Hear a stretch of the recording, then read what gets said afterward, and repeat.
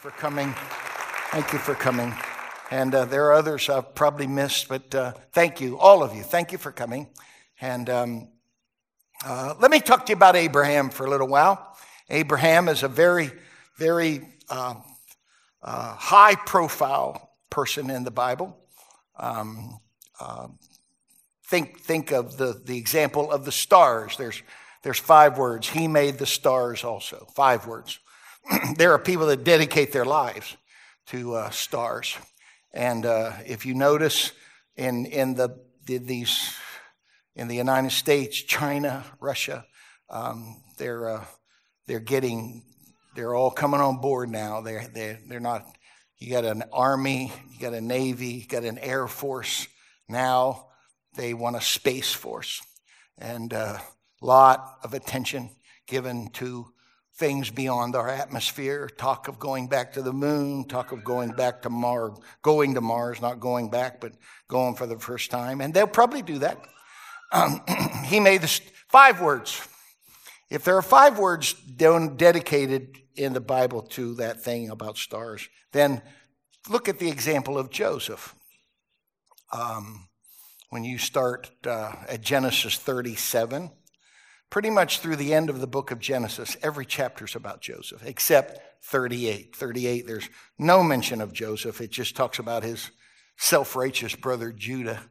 But there are a lot of chapters dedicated to Joseph. So personally, I think Joseph is the best example of Jesus in the Old Testament.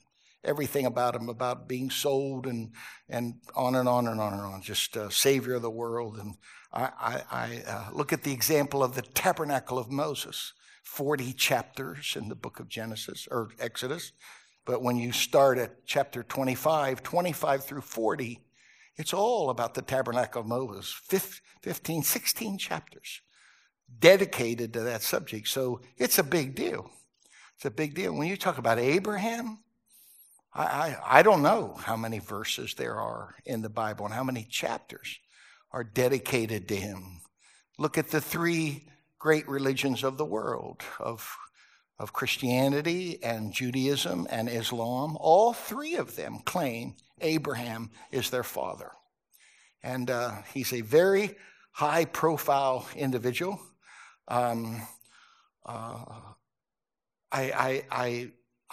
There's a chapter, it's chapter 22.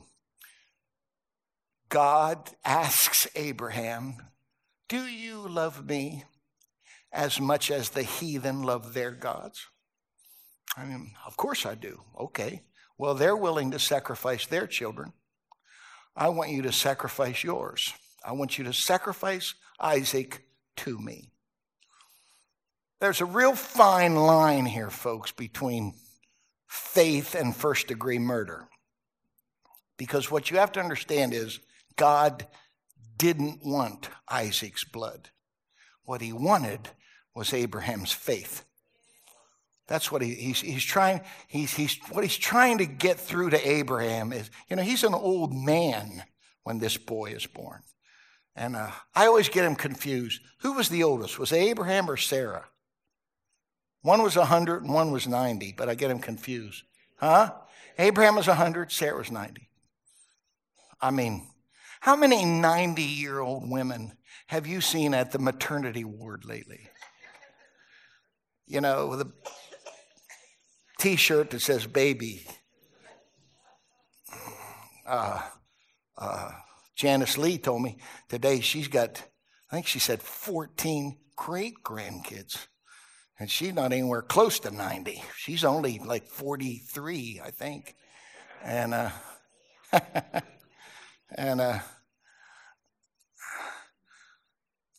just can't imagine. And I was talking to Renee this morning, and I could hear this little baby crying. And I said, "What's going on?" She said, "It's time for her bath, Grandpa," and she's not real happy about it. And I said, "Well, she's been on a waterbed for 9 months. She shouldn't have a problem with water." But she said she loves clothes. She really likes clothes. And so Grandma took her clothes off, and And that baby was just screaming. I said, oh, she's going to be a great singer. She has wonderful lungs, great lungs. And can you imagine a 90-year-old woman with them safety pins and through that diaper? And I mean, that baby had to be a pincushion, man. I mean, I can't imagine 90-year-old fingers doing all that, you know. When that boy was born, it was such an amazing miracle. And so in chapter 22, God says, I want you to give me the boy. He said, okay. So he takes Isaac and he looks at the servants and he said, you stay here. It's a great chapter. He said, the lad and I are going yonder to worship. And said, no, you're going there to sacrifice. No, I'm going there to worship. Totally different way of looking at things. You know, to some people, it's a horrible cost. To others, it's a great privilege. And so Isaac, it's in verse number 7. Isaac he said, look, Daddy, we've got the wood, we've got the fire. Where's the sacrifice? And I don't know if he had tears in his eyes when he said this. This is a very poignant moment. But for a moment, Abraham slips into the mantle of a prophet in verse number 8. Watch the wording. The wording is very critical. He said, God will provide himself a lamb for the sacrifice. Now, if that was me, I would have said, I'm going to do this myself. That's not what he said. He said, God is going to provide himself, which means he's going to be the sacrifice. He's going to be the sacrifice. And there's so much Bible about this because his earthly cousin, John was a fascinating guy. John the Baptist was a hinge. He wasn't Old Testament. He wasn't New Testament. He was the hinge. He was the thing that connected the law and the ministry of Jesus Christ. And he, of course, was the one that would get ready, try to get these people ready for Messiah. And there's this great verse in the book of Luke. It said he was going to exalt the valley. He was going to tear down the mountaintops. He was going to straighten out the crooked, and he was going to smooth out the rough. He's going to prepare a highway for and that's what his preaching was about. Now, I try every time that I get up in front of you, unless I've been assigned something, I try to always have something different for you and fresh for you. But John the Baptist preached the same sermon for 6 months. Repent. Kingdom of heaven is at hand. And, but it shook him up. Because if you go to the last verse in the Old Testament, this is what it says. I want to turn the hearts of the fathers to the children. And then I'll turn the heart of the children back to the fathers. And he said, if you don't do this, I'm going to curse you. So it's very obvious to me they didn't do it. Because in most of your Bibles, there's one little page. If you got a nice Bible, you got that nice India paper, that nice thin vellum stuff. It's just one page, but that page is 400 years.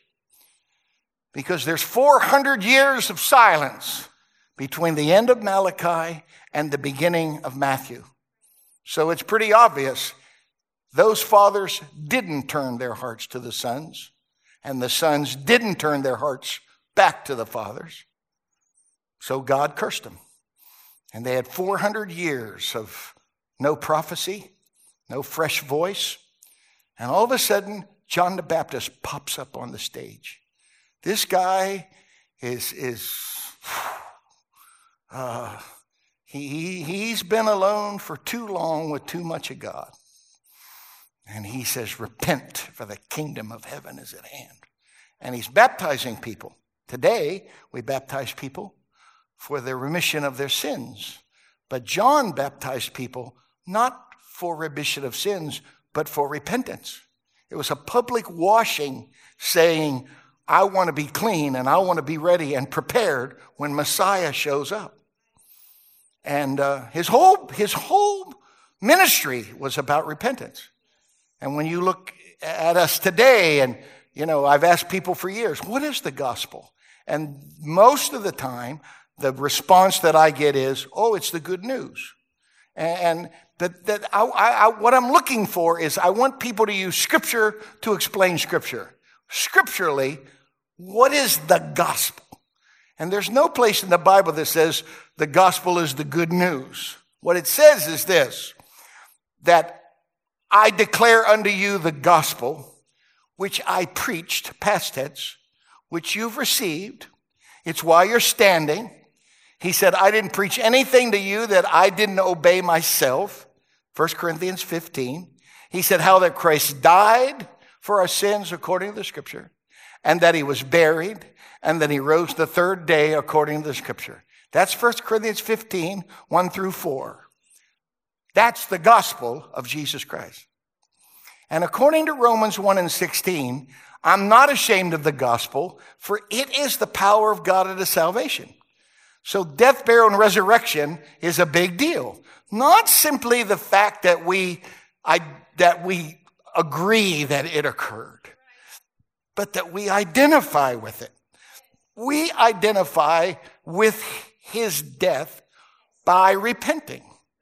We identify with his burial, Romans 6 and 4, Colossians 2 and 12. We are buried with Christ. How? By baptism.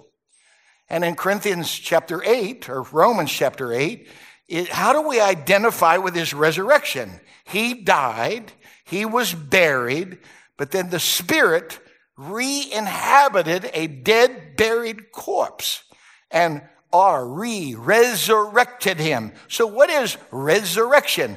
The infilling of the Spirit into something that's died and was buried. So in type, when we repent, we identify with his death. When we are buried and baptized, we identify with his grave. And when we're filled with the Holy Spirit, we identify with his resurrection. That's the gospel. Now, there are people that tell you, you don't have to get baptized. But they're wrong. Jesus said this, he that believeth and is baptized shall be saved. That's in red. Harold didn't say that. And he that believeth not and consequently isn't baptized is damned. That's powerful stuff. There's a scripture that says the like figure whereunto baptism doth now also save us. So I think it's a big deal. Don't ever let anybody tell you that all you have to do is pray that. What is the sinner's prayer? Don't knock it. What is the sinner's prayer? It's repentance. And that's all that John the Baptist preached. And this is what Jesus said. He is the greatest thing that's ever come out of the womb of a woman. John the Baptist. But he didn't stop there. He said, but he that is least in the kingdom is greater than he. So you and I are on the other side of John the Baptist. We live on the other side of the cross. So it's not enough just for us to repent. You got to get in the kingdom. And that's a choice. That's a choice. Because if you've been in this church for any length of time, you know what I've taught you out of John 3. Jesus said, you've got to be born again. Everybody preaches that. But everybody doesn't preach the next thing that Jesus said. You're born of water and spirit. Everybody don't preach that. That's why you need to be baptized in water. You need to be filled with the Holy Ghost.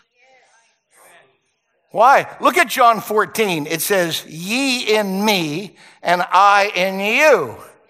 What does that mean? When you're baptized in the name of Jesus, you're baptized into him. But when you're filled with the Holy Spirit, he's baptized into you. Ye in me through water baptism, I in you through spirit baptism.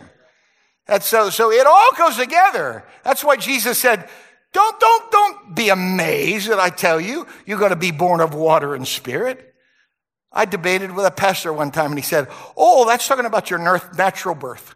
We're all surrounded with water, and that's. I said, I don't discount the fact that babies are in amniotic fluid and they've got all that water. But Jesus is not talking about the first birth. He's talking about being born again. And you've got to be born again. And you're born again about water and spirit. But then watch what he said. If you're not born of water and spirit, you'll never see the kingdom. You won't even see it. And then he said this, if you're not born of water and spirit, you can't enter.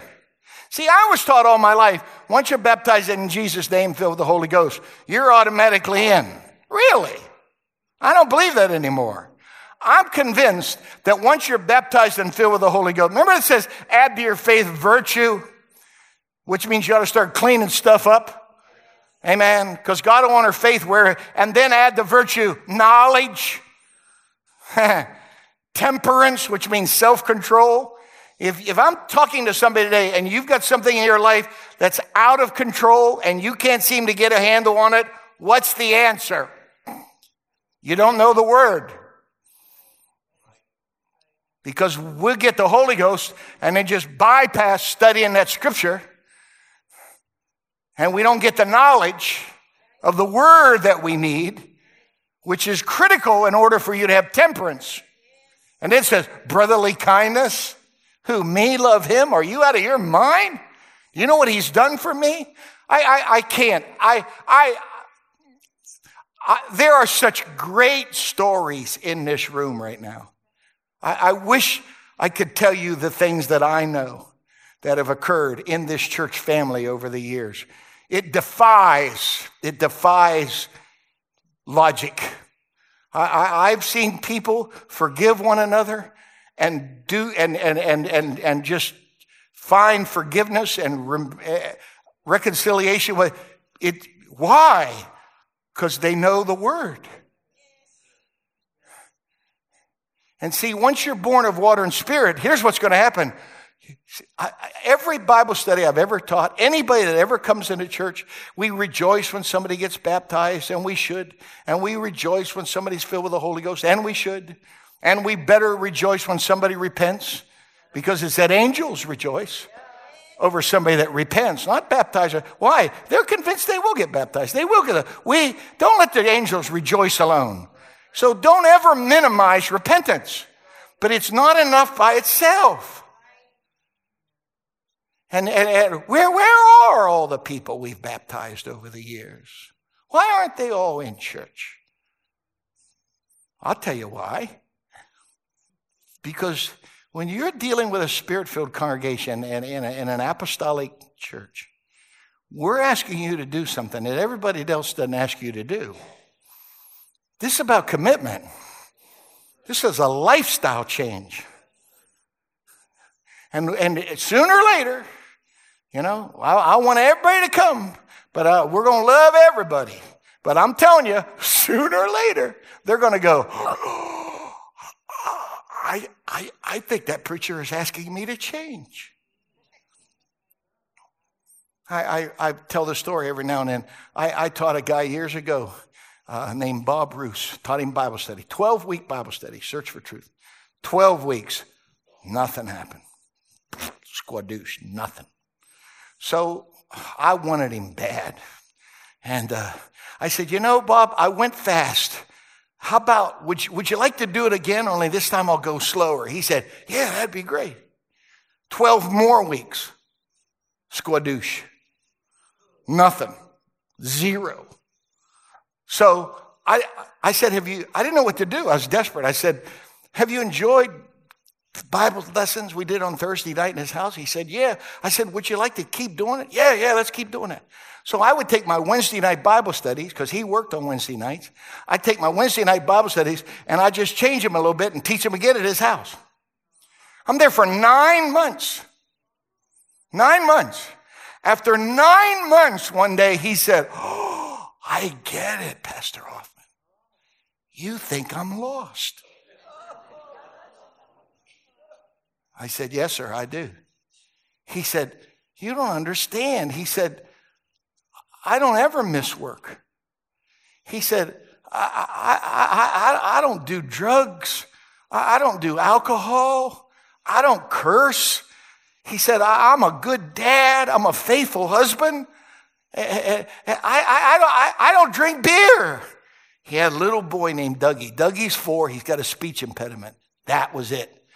Dougie always came to Bible study.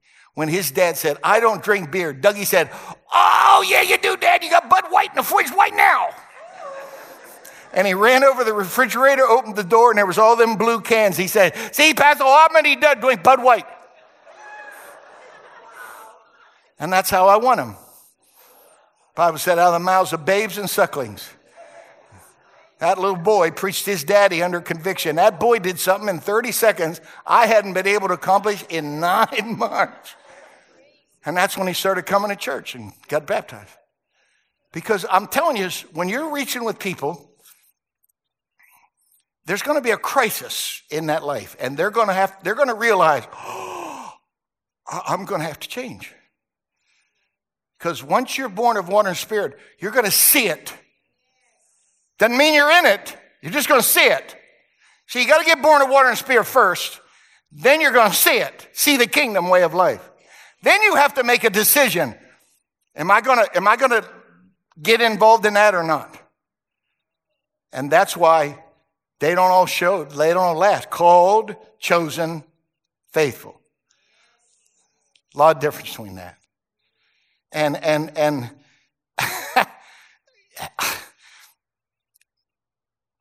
I guess I want you to understand John the Baptist's message. Don't minimize it when somebody repents. It's a big deal. But when Jesus showed up after 6 months of repentance preaching, notice what John said. I think it's in the book of John. Here's John 1:29. It said, when John saw Jesus, notice what he said. Behold the Lamb of God, which taketh away the sin of the world. This is very important, see, because in 1 Corinthians 5:7, Paul slips into that same prophetic mantle. And this is what he says. Jesus is our Passover. And he is sacrificed for us. See, in the Old Testament, in Exodus 12, they had a ceremony called Passover. Today, we don't have a ceremony. We have a Savior who is our Passover. And I wish I had time to, maybe one day in Bible study, I'll teach about Isaiah. Isaiah, if you study the Bible much, there are what is known as major prophets and minor prophets. The minor prophets aren't any less important than the major. They're just called major prophets because their books are longer. Isaiah's got 66 chapters. He is known as the messianic prophet. So many of the things that he prophesied about were about the coming Messiah and Jesus coming to the earth.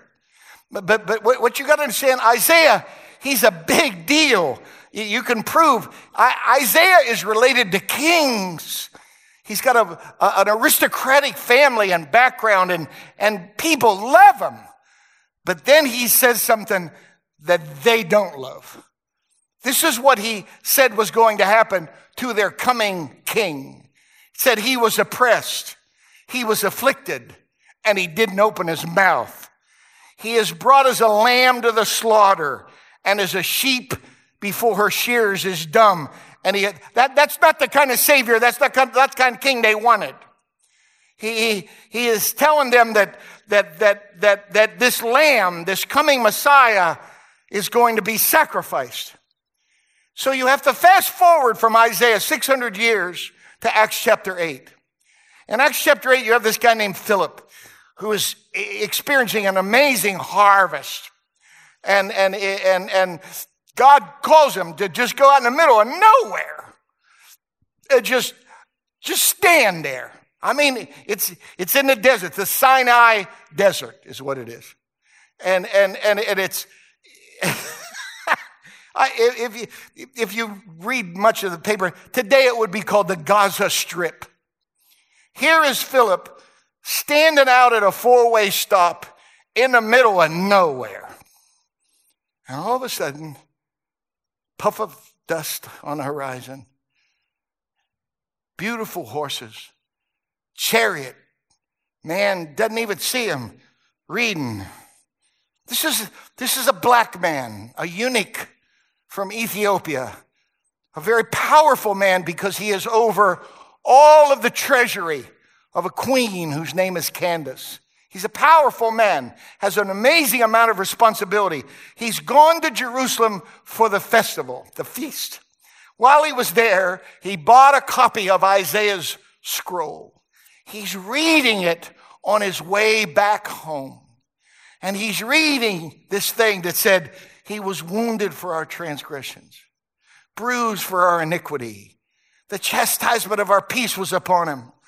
And all of a sudden he looks up and there's this guy standing there and he stops his chariot. And this guy said, hey, what are you reading? And he said, I'm reading this book by this guy named Isaiah. Yeah, you ever heard of this guy? I don't have a clue what this guy's talking about. And Philip said, would you like me to explain it to you? And he said, yes, I would. And what does he read? This very thing about a lamb to the slaughter. And as a sheep before shears is dumb. This is Acts 8:32. He opened not his mouth. Watch, this is 32. What? We'll jump to 35. Here's verse 35. And Philip opened his mouth and began at the same scripture to preach Jesus unto him. Now, how in the world do you get Jesus out of some 600-year-old story about a sheep dying? It makes no sense at all unless you understand the power of prophecy. Because Jesus was the lamb slain from the foundation of the world. It's the same person. Jesus is the lamb. Jesus and the sacrifice for the sin, they're the same person. Jesus and the Passover, they're the same person. I want to do the King James Bible because that's what the apostles used. I got news for you. They wrote the New Testament. All they had was the Old Testament. And you can prove the gospel through the Old Testament if you'll study. And Philip and these people were very familiar with these scriptures. Because let me just be real basic here. I always get a mixed crowd here today. So some people read a lot of Bible, some people don't read a lot. Maybe you're very new to this, but let me explain to you what's going on.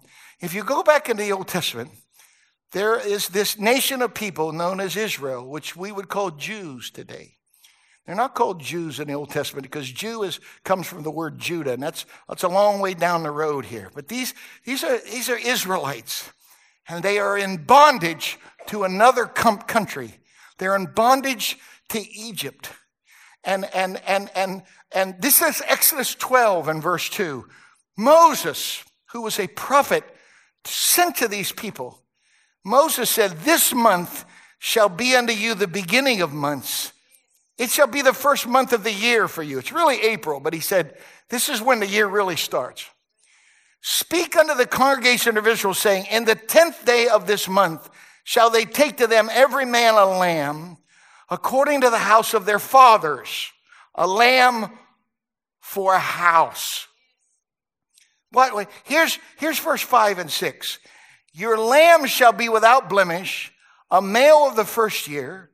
You shall take it out from the sheep or from the goats, and you shall keep it until the 14th day of the same month. And the whole assembly of the congregation of Israel shall kill it in the evening. So you get this sheep and on the 10th, and you pin it up, and for 4 days you inspect this lamb to make sure that it doesn't have a blemish. And then you kill it. I wish I'd taught, there's got such great prophecy here because there's this verse that's used often, and I'll use it again. It's in 2 Peter 3 and 8. It says, one day is with the Lord 1,000 years. And 1,000 years as one day. So what are you saying? I'm saying when Adam sinned, God set aside a lamb. And for 4 days, you're going to have to watch that lamb to make sure it doesn't have any blemish. See, that's why, think of it. If 1,000 years is 24 hours, then 500 years is 12 hours in God's way of looking at things. And 250 years is 6 hours. So 125 years to us is 3 hours to God. And 62 and a half years is about an hour and a half. So let's say you live to 80. Couldn't you live for God for an hour and 45 minutes?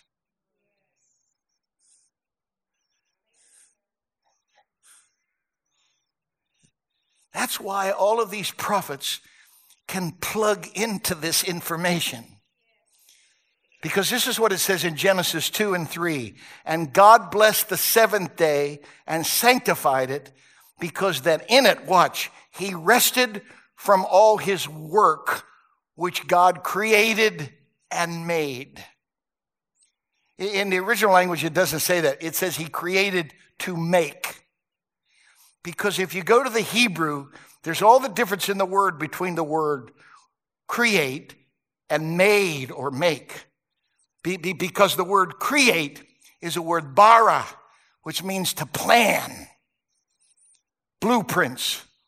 But make or made is a totally different word. It's asa, which means intends.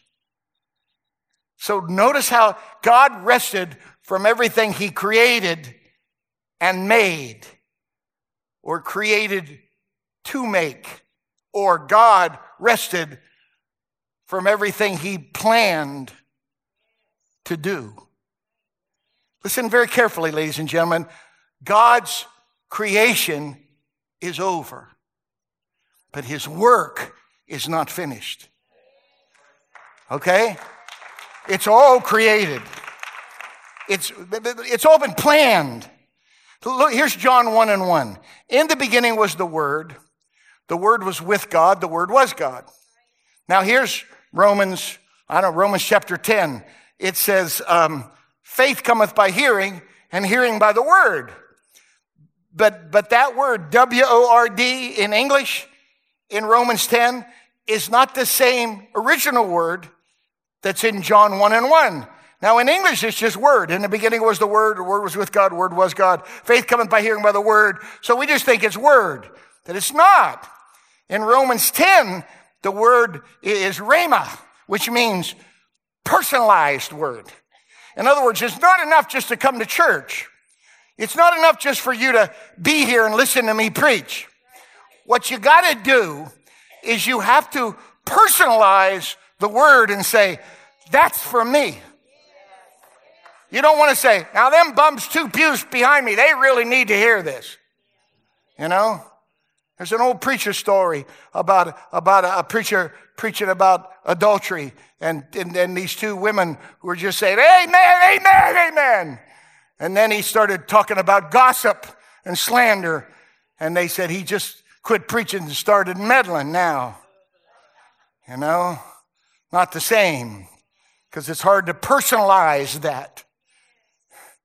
See, this is what you have to, I don't want to get sidetracked, but I remember in that first Gulf War, I got fascinated with this gun that Hitler was making, a super gun. And there's a famous Canadian gun maker, Robert, now I won't remember his last name. And he wanted to make that super gun that Hitler had made. And no one would finance it because he had a dream of shooting spacecrafts into space from a cannon. No launch, just boom. That was his dream. And he was convinced one of the ways to do it was to create what was called a super gun. No one would finance it. And Saddam Hussein got a hold of him and said, I'll finance your weapon if you'll let me point it anywhere I want. And they pointed it towards Jerusalem. And when the gun was built, you find the pictures of it, and when the military came and saw this thing, they're going, what is that? Massive gun, massive barrel. And they had these shells, but they didn't have the timers. And they discovered them in Heathrow Airport in London. They were called plumbing supplies. See, Saddam Hussein had the weapons, but he didn't have the fuses. He didn't have the ability to detonate it. When I preach to you today, this is what the Bible says in the book of Hebrews is happening right now. Faith is going to come to you. Faith cometh by hearing. But that's all it's going to do. It's just going to come to you. Because it says the word preached to them did not profit them, because it was not mixed with faith in them that heard the word. Because according to Romans 12, everyone is given the measure of faith. That's that. Remember, it said a bruised reed he won't break, a smoking flax he won't quench. You've got this coal, just a smoldering. Think of your grill in your backyard. Think of one of them charcoal briquettes. You've got a smoldering thing still in your spirit. It's basically all that's left over from Adam. You're in the book of Malachi, it said our spirit is the residue of the Spirit. It's like peeling an orange and eating the orange, and all you have left are the peelings. That's what the human spirit is after God's gone. It's like a corn, husking corn and getting rid of the corn. All you got's the husk. The human spirit is the leftovers after God's gone. That's why Malachi says we have the residue of the Spirit. But Romans 12 teaches it doesn't say an indefinite article. It says the. It's very definite. To everyone is given the measure of faith. You have lurking in your spirit this smoldering coal. And God's not going to put it out. And so the Bible says in Romans 1:16, I am not ashamed of the gospel of Christ, for it is the power. There are several words for power in the Greek language, but that word power in Romans 1:16 is dunamis, which is where we get the word dynamite. Are you getting the picture now? While I'm preaching to you, I want you to picture a giant stick of dynamite walking off of this platform out of that Bible and just standing in front of you. But that's all it's going to do. It's just going to come to you. What you have to do now is take that measure of faith that's in you, which that's the trigger, see. See, the word is the dynamite, but dynamite's got to have a fuse. Bombs have got to have a trigger. The way you detonate the thing is you take the word as being preached to you and you go, woo, that's for me. I receive the engrafted word. And if you're not willing, I don't know, I remember my uncle always trying to graft apples with cherries when I was a kid. Going to have a cherry in the middle of an apple. And just, there's nothing to it. Just cut this and put that in there. But if you've ever been around something that's grafted, there's a cut, there's sap, there's a wound. And the Bible said we receive the engrafted word. And I'm telling you, it's a painful thing sometimes when the word of the Lord comes to you and it cuts you wide open. And you're going to have to take that thing and put it in your spirit and say, I need that. I need that. Because when you take the measure of faith or the trigger, which every one of you have got, and you combine it with the dynamite that is in the word,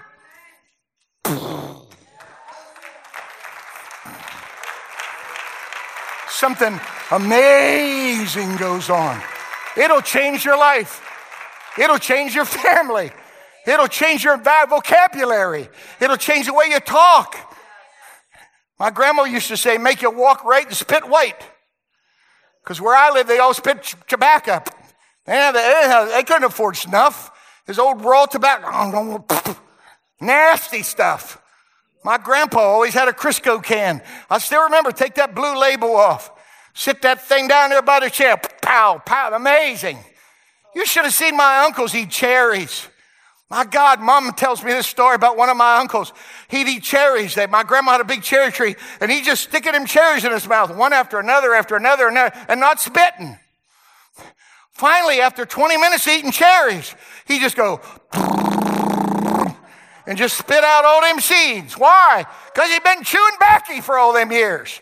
And you had to store that juice over there and this there and all. It's just, man, these are talented boys. I've seen the word of God detonate in somebody's life. Kaboom! I heard a story about two Indians down in New Mexico. One was they were sending smoke signals to one another. Puffing smoke. All of a sudden, the second one, he's getting ready to send a smoke signal, and they dynamited an atomic bomb behind him. Big, giant mushroom cloud.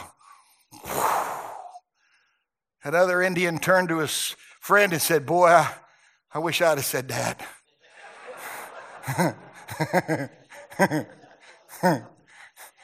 When you take the word of the Lord and you personalize it, don't say thank you, Pastor.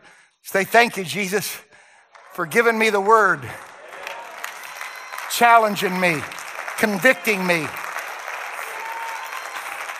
I don't want to be lost. I don't want that to happen. And what's so amazing is there's this other word. I've always been fascinated with these original words. For instance, there's a scripture in the book of Luke 10. He said, I will give you power over all the power of the enemy. But it's two different words. Well, one is charisma, and another one is dunamis. And what he's saying, one means ability, but the other means authority. And what the Lord is saying is Satan has ability, but I'm going to give you authority over all of his ability. I'll give you power over his power. And there's all these great studies in those original words. For instance, in John 1:1, it says, in the beginning was the Word was with God, the Word was God. That's called logos. That's not rhema, that's logos. But you can also translate logos into mind, will, or plan. So I'm grammatically correct in saying, in the beginning was the plan, and the plan was with God, and the plan was God. See, it's from the foundation. It's before anything happens. You got to have a foundation for a building. He's the lamb slain from the foundation. What's that mean? That was created all the way. That was planned all the way back then. But for 4 days, and a day is 1,000 years. So for 4 days, you got to keep that lamb around, and you got to make sure that lamb is perfect. Perfect. That's why it says in the book of Galatians 4, and it says, when the fullness of time was come. Do you understand it was in the 4th year? He said, no, Jesus lived 3.5 years of ministry. It's in the 4th year of his ministry that he was crucified. I can prove to you in the Bible, he entered into Jerusalem on the 10th day. He was crucified on the 14th, just like that Passover lamb was all those years ago. But you gotta be able to look at him and be around him long enough. And if you're around him long enough, not once, but twice, Pilate said, I find no fault in him. Judas said in Matthew 27, I have betrayed innocent blood. The soldier at the bottom of the cross, when the sun took a veil and hid its face from its creator, that soldier said, truly, this was the Son of God. Go back into the book of Peter, and in 1 Peter, it says, we were not redeemed with corruptible things like money, silver, and gold, or that vain conversation that we receive by listening to others, but we were redeemed with the precious blood of Christ. Watch, as of a lamb without blemish and without spot. When you go to Exodus 12, I've proved to you, it's in Numbers chapter 1. Numbers is a book of numbers, and it numbers the people in the tribes over the age of 20 who are capable of going to war. And it's very clear at the end of Numbers chapter 1, 603,550. That's how many men there were over the age of 20 able to go to war. We don't know how many men there were under the age of 20. There's no mention of the women or the girls, and the tribe of Levi was never numbered. So I'm very comfortable telling you there's 2 million people here. And when it says put a lamb for that house, you got to understand we're talking about thousands of lambs that were slain back in Egypt in Exodus chapter 12. But do your homework. Read that entire chapter. Not one time we would talk about lambs. It's always the lamb, the lamb, the lamb. Why? It was planned all the way from the beginning. That's how Isaiah could plug into it. That's how John the Baptist could plug into it. That's how Peter could plug into it. It was prophesied. That's why in Hebrews 9, it says, neither by the blood of goats and calves, watch, but by his own blood. By his own blood. This is powerful.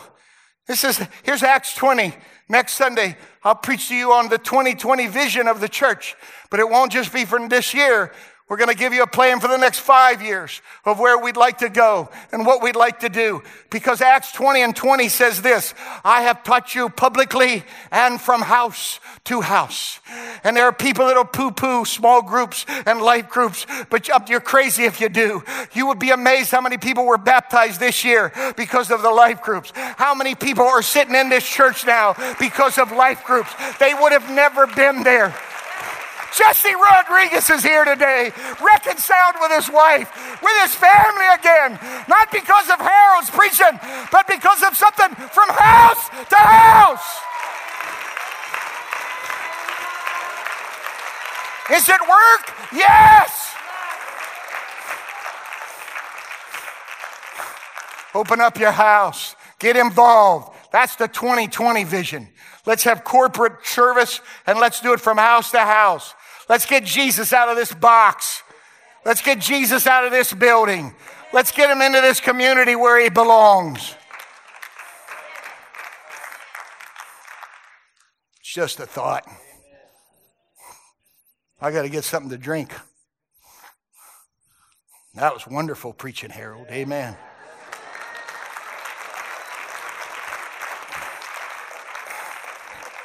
Watch. But here's Acts 20 and 28. Feed the flock. I love that verse. The flock. Why? Because he's our good shepherd. The church, we're the sheep. My wife's been gone. She's coming back on the 10th of January, I think. 3 months she'll be gone. I'm married to Ashley. I told Renee, I said, I got a wife, I got a mother, I got a mother-in-law, and a parole officer all in one, Ashley. Time to get up, Dad. Time to go to eat, Dad. Time to do the laundry, Dad. Time to do this. Time to take me here, Dad. Time to... So you know what I did during Christmas? I overdosed on Ralphie. Did you ever see the Christmas Story? 200-shot range model, BB gun, Red Ryder. I have seen that thing 100 times. One of my favorite parts of Christmas Story is they're getting dressed for school, because I remember how it was when I was a kid. And they got this little boy, Randy, and she's got all these clothes and these boots, and she reps and he said, "I'll go to the bathroom," you know. Can't put his arms down. And he's running towards his brother, and he falls, and he's on the snow, and he's like a turtle on its back. And he says, "I can't get up, I can't get up." That's my mental motto of the church. We're just a bunch of dumb sheep. I mean, this is crazy that we want to tell life that we know more about living than he does. Human nature. Sheep, dumb sheep. Just go get on the edge of a cliff and go, I wonder what would happen if I did this. And you're down there on this ledge and all you do is go, "Ah!" I heard that this morning, my wife washing this little baby. "Ah!" Everybody ought to pastor for 3 months. Sit across the desk from someone's going, "Ah!" Hey, dummy, you shouldn't have jumped off the cliff. That's the church. We just wonder and we do stupid stuff. But we got a great shepherd.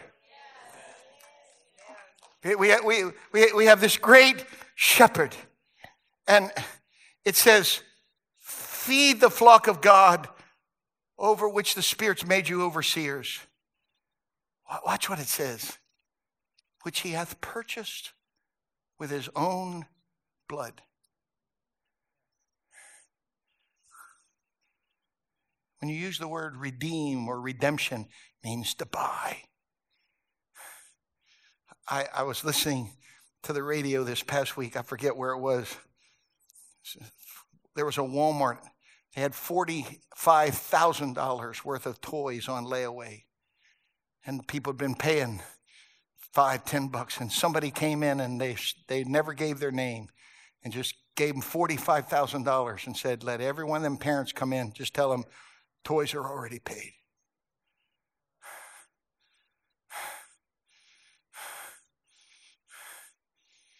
We weren't built to be drug addicts. Chemical crushes. All the slop and the filth and the vermin and the vitriolic garbage, the virus of sin. We were built to be filled with his Spirit. Have the badge of his name on us. People do stupid stuff.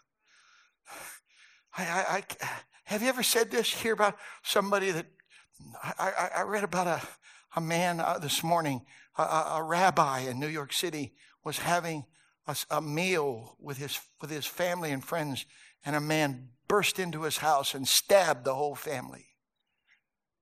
The whole family. And when I hear something like that, I'm going, oh, I hope you give that bum what he deserves. Did you ever say anything like that? Somebody does some horrendous sin, and we go, boy, I hope they catch that guy. Why? Don't you get it? It's hardwired into us. An eye for an eye. There's got to be judgment. There's got to be life for a life. I was in California this year with all the fires, horrible fires. And I asked one of the men I was with, I said, take me up to where the fire is. And he said, I don't know if they'll let us in there, Pastor Hoffman. I said, well, let's try. And we went back into these canyons, and the smoke was everywhere. Just heat. You could see the clouds billowing. And I watched this firefighter have this galvanized can, and he just started walking. And everywhere he walked, diesel fuel that was lit was dripping out of that can. And I'm going, what is he doing? Don't we have enough fire already? He said, oh no, Pastor Hoffman, this is a fire break. I said, what? It's a fire break. They're starting a fire and they're burning it for the next 100 yards. So when the flames get there, judgment's already happened. There's nothing left to burn. That's what happened in your life and my life because of this lamb. Come on, folks. He purchased it with his own blood. Do you get what that means? When I read that verse, my mind goes in a million directions. I needed a vehicle, so I bought one. I needed a house, so I bought one. I needed clothes, so I bought them. I needed food. That's what happens to us. Our whole economy. You want education, you're going to have to pay for it. Stock market, the whole thing is based on buying something. Don't you get it? God doesn't need anything. Get back in the beginning. God wants some fish. He just spoke them into existence. God wanted trees. He just spoke them into existence. God wanted a moon, a sun, stars. He just spoke them into existence. But you and I were not spoken into existence. We were formed. Don't you get it? That's why trees have dropped their leaves. Why they have to. It's why the ducks are down in Arkansas right now, because they have to. Don't you get it? It's hardwired into them. They were spoken into existence by the Word. God did not speak you and I into existence. He formed us. Therefore, you and I have the ability to do something that nothing else in this world can do. We can disobey the Word because the Word didn't create us. We were formed. It's a whole different animal. You and I have got the ability to tell God no. You've got the ability to say some stupid stuff and do some stupid stuff. But what I'm preaching to you today here is the power. Jimmy Hoffa. I got fascinated with this guy. They put out a movie recently called The Irishman. Years ago I read about this guy named Frank Sheehan. Frank Sheehan said that he was the guy that shot Jimmy Hoffa over by Marcus Red Fox, but they pretty much disproved it's all a lie because Frank Sheehan was dying and he didn't have any money and he told a bunch of lies hoping to sell a book so he could leave some money to his family. And there's all these theories that Jimmy Hoffa's buried underneath the Renaissance Center and he's buried under Giant Stadium over there and they've been digging up farms for how many years in this area. They can't, you know why they've never convicted anybody for killing Jimmy Hoffa? Because they can't find a body. They can't find a body, and if you don't have a body, it's really hard to have a case. And that's what happened to you and I. The Bible said our life is hid with Christ in God, or hid with Christ in God. So what happens is that when you get in Jesus Christ, it's a life for a life. Don't you get it? The fire of judgment's coming at us. But when it gets to our life, there's nothing to burn because the judgment has already been met in our life through the blood of Jesus Christ. He was our sacrifice. It's why the judge says, I don't have a body. How can they know who killed Jimmy Hoffa. They just don't have a body. And when you are in Jesus Christ and he's the one that died, then sin's demands have been paid through him. And that's why it says in the book of Exodus 12, if your house be too little for the lamb, I can prove to you in the Bible. I also think that's Exodus 12. It says it's a mixed multitude that came out of Egypt. It wasn't just Israelites. There were other people that are grouped into this big thing called the stranger. And there were Egyptians. Israelites weren't the only slaves. There were Egyptians who were in prison. There were all these other people from their wars and their captivity. They were all, it's a mixed multitude. Don't you get it? We think, well, the Passover only worked for the Jews. No. Whoever was in that house, if you put that blood on your house, he said, when I see the blood, he didn't say, when I figure out you're one of my children. He didn't say that. He said, when I see the blood, I'll pass over you. So whether you were a Jew, a stranger, or an Egyptian, it didn't matter. As long as you had the blood applied to your life. But how do you eat the Passover? It said, put your shoes on your feet, have your pack on the back. Eat all the lamb chops you want. But this is what he said. If your house is too little for the lamb, in other words, if all you're going to do is invite your kids, you're going to have a lot of lamb left over. When's the last time you dealt with an Egyptian? When's the last time you dealt with a stranger? When's the last time you invited somebody into your house that's not in the club? Open up your house.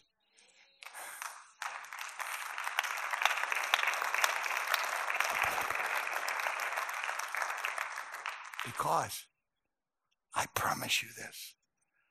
I don't care how big your house is. It's too little to contain the Lamb of God.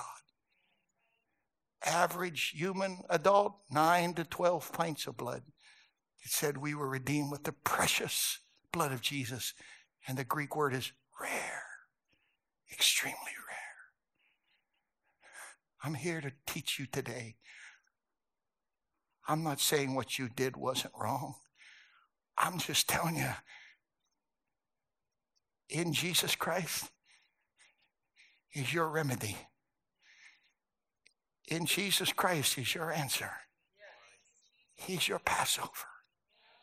Get him applied to your life, and judgment won't have anything to work with in your life. It's been dealt with. In Jesus' name.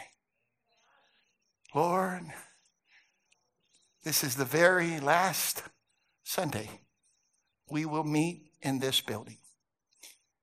It doesn't mean that this Sunday is more important than any other day. But we're coming to an end of this season right now. It is possible that I'm teaching somebody right here, right now, Lord, that has played games. They have just on and off. Mask on Sunday, take off the mask on Monday. I'm asking you, Lord, preacher, people, shepherd, and sheep, let us not be duplicitous people, and let us not be double-minded. You said it's impossible for sweet water and bitter water to come out of the same well. You said that we are the temple of the Holy Ghost, and we don't want to defile this temple. And I'm asking you, God, as we're winding up this year, Lord, that there would be an understanding that would come upon all of us. I got another chance to do it right. Because a day with the Lord could be 1,000 years. I don't know how many lifetimes are in 1,000 years, but it's a lot longer than I'm going to ever live. But one day with you, Lord, can satisfy and can deal and adapt and forgive all the stupid stuff in my whole life combined. In Jesus' name. Stand with me. Stand with me. Stand with me. Here's an old song. God help you. Try and follow this. The Lord is greater now than he's ever been. He's greater now than he's ever been. He's greater now than he's ever been to me. And to some, he's just the same today as he's always been and will always stay. But he's greater now than he's ever been to me. Will you come with me around this altar one more time? I know we do it Sunday after Sunday after Sunday after Sunday. I remember working on a church building in Georgia, and we were trying to dig a foundation for the church. And the backhoe just unearthed this big, giant boulder, big as a car. And this guy came over and handed me a sledgehammer, and he said, "Go ahead, Brother Hoffman, hit that dude." And I hit that thing as hard as I could, and that sledge just bounced off of it. Bing! And he looked at me and grinned. He said, "Hit it again. Same place." And I hit it again. Bing! He said, "Do it again, Pastor Hoffman. Everything you got. Swing everything you got." Boy, and I just reared up and gave it everything I had. And that sled just bounced off of that rock. And I looked at him and I said, "I don't think I'm..." He said, No, you got to understand. Every time you're hitting it, you're sending shock waves and they're meeting in the core of that rock. And he said, that rock is going to split from the inside out. He said, "Go ahead and hit it again. See if it sounds different." It was my 5th or 6th blow. And I hit that thing with everything I had. It didn't go bing this time. It kind of went clank. And he said, you got it. Hit it again. And when I hit it the next time, that thing just broke in half. And I felt like I was Schwarzenegger, man. And again, we come around this altar. And again, we preach the word of the Lord to you. Hitting on you. Hitting on you. Hitting on you. But what I'm hoping is why we keep doing this is because I'm believing that today the word of the Lord has found us. And we've received the engrafted word. And it's cracking us open. If it's appropriate, put your hand on someone right now. Amen. If you ever got anointed, get anointed right now. Just don't pray for yourself. You pray for your brother, your sister. You pray for them. Amen. It's like if you're a dad, if your boy was dying, I want you to pray for that dad just like you were praying for your own dying boy. Mom, if it was your daughter, if it was your sister, if it was your mom that was dying, how would you pray? I want you to pray with that intensity, not for you or your family. I want you to pray for your brother and your sister, for their family. The Bible said God turned the captivity of Job when he prayed for his friend. So we can get real sincere when it's us and ours. But what about your brother? You've got your hand on something right now. You don't have a clue what you're praying for. This man that you're praying for right now is under attack.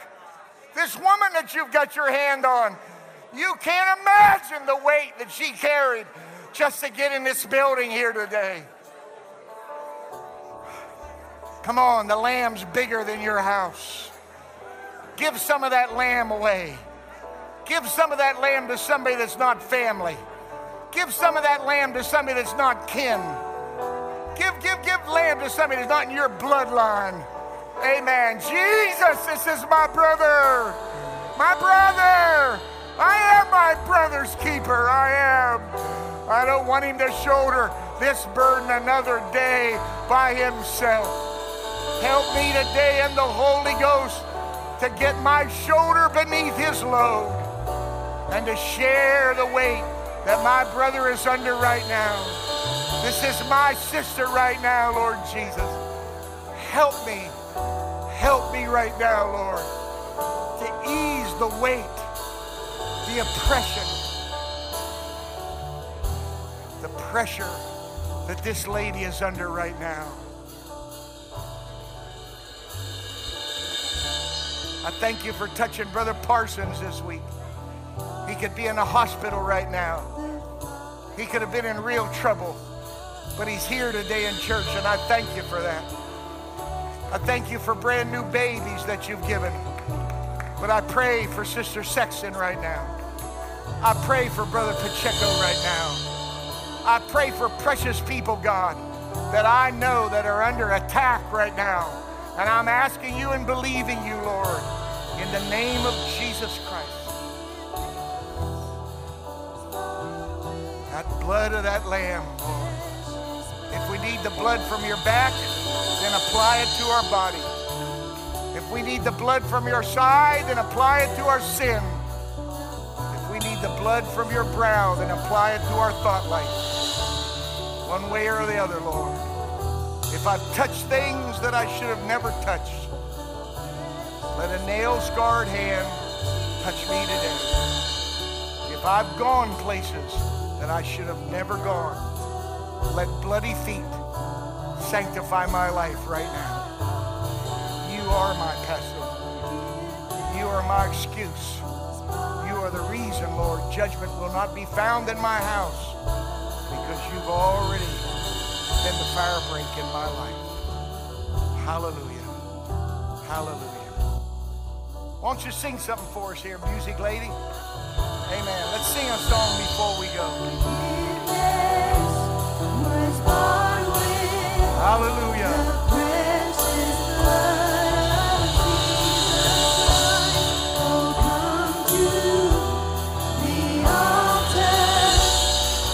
Father's arms are open wide for you.